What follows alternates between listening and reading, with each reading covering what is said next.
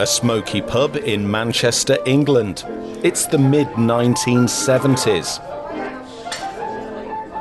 A chance encounter is about to launch a 30-year career in advertising for Rick Blears. I didn't intend to get into advertising, but I went out for a pint one lunchtime and met a bloke in a pub called Terry. In this episode, Rick gets a trial as a copywriter. That's someone who writes the words that go into ads. But can he sell trousers? The active man about town and disco goer will love these slim cut, 4-pocket, 2-button, 3-zip, navy. You know, you're very nearly there. And coming up, he accidentally becomes part of the furniture at Manchester's biggest advertising agency. I got called into the creative director's office, and he said, if you don't mind me asking, who actually hired you?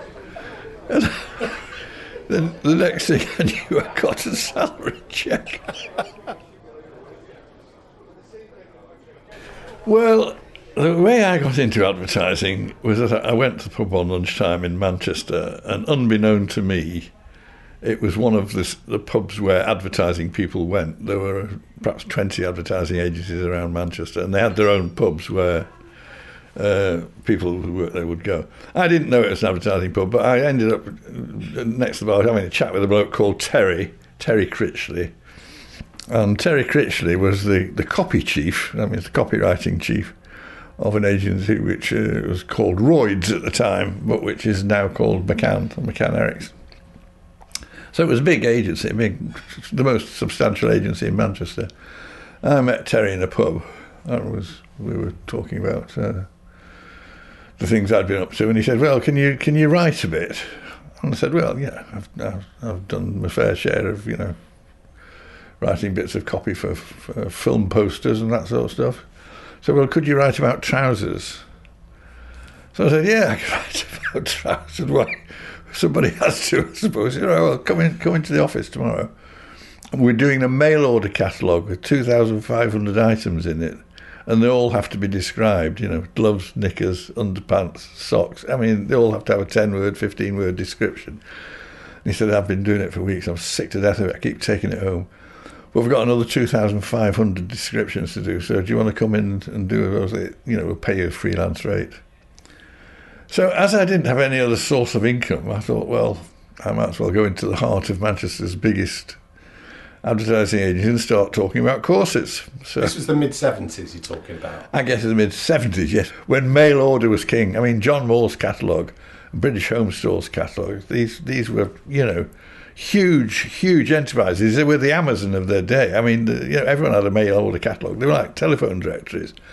And the huge sections of the population bought everything on credit through the mail order catalogue. So you could buy everything in it, crockery, homewares, bedding, anything that would go in a department store were in these mail order catalogues.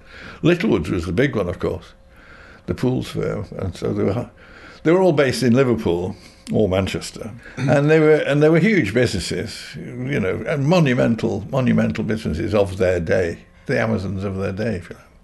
So I started writing about trousers, and found out you sell 10 times more trousers if you have them in a walking shot than if you have them in a stride shot. Yeah. There were any amazing facts about mail order that they knew. If you had 3 pairs of knickers on one shot, you only sold half as many as if you had 5 pairs of knickers on one shot, all different colours. There were all these things that only people who've been in mail order their entire lives knew.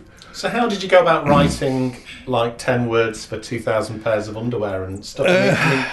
You have to write something new. Did they give you kind of a briefing on it? No, they just chucked a photograph and said, talk about that. I said, well, is it twill? Is it wickerwork? What's it made of? How many buttons? Oh, it's a 6-button, 3-pack, double-pocketed, back-pocketed, buttons or zipped back pocket, turn-ups or no turn-ups, all the kind of stuff you could... So what sort of line? Give me a line of what you would write then. The active man about town and disco goer will love these slim-cut, 4-pocket, 2-button, 3-zip, no turn-up, side-hemmed, bell-bottomed, twill, navy. You're very nearly there. So I found I could do this. He basically looked at the photograph and described what was in the photograph. So Terry kept saying, "Oh, do you want to come and do a few more tomorrow?"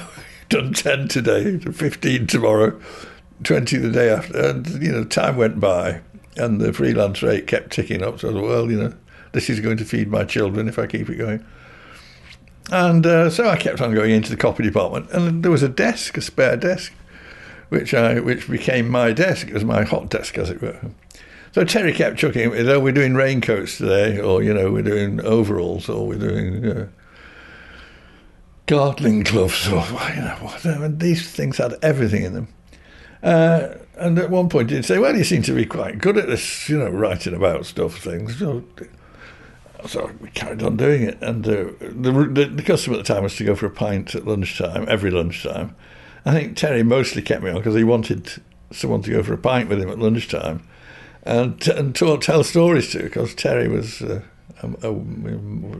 encyclopedic container of stories. And anyway, I suppose it must have been 3 weeks when someone from the production department came by. These were people who monitored the workflow through the agency and made sure everything was being charged for, and made certain that everything was being charged.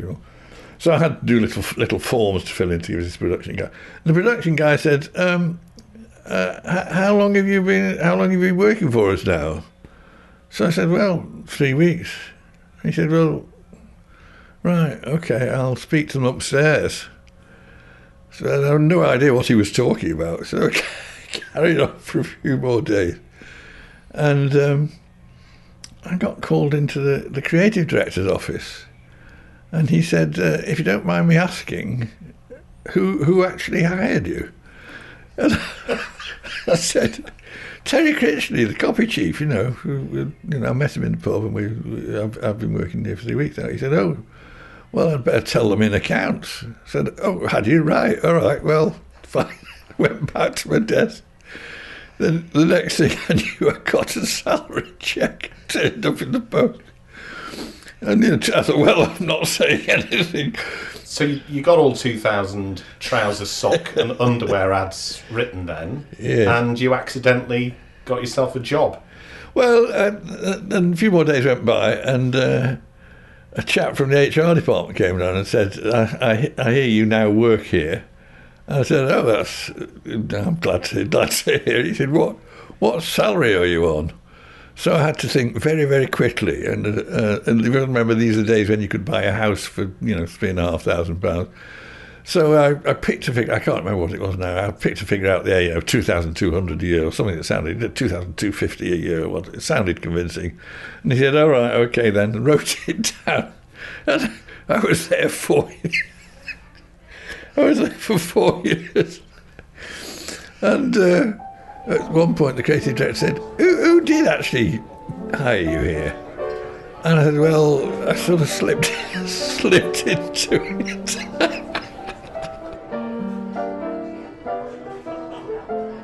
Enjoying the podcast? Maybe you work in the ad business and need help writing sparkling copy about trousers.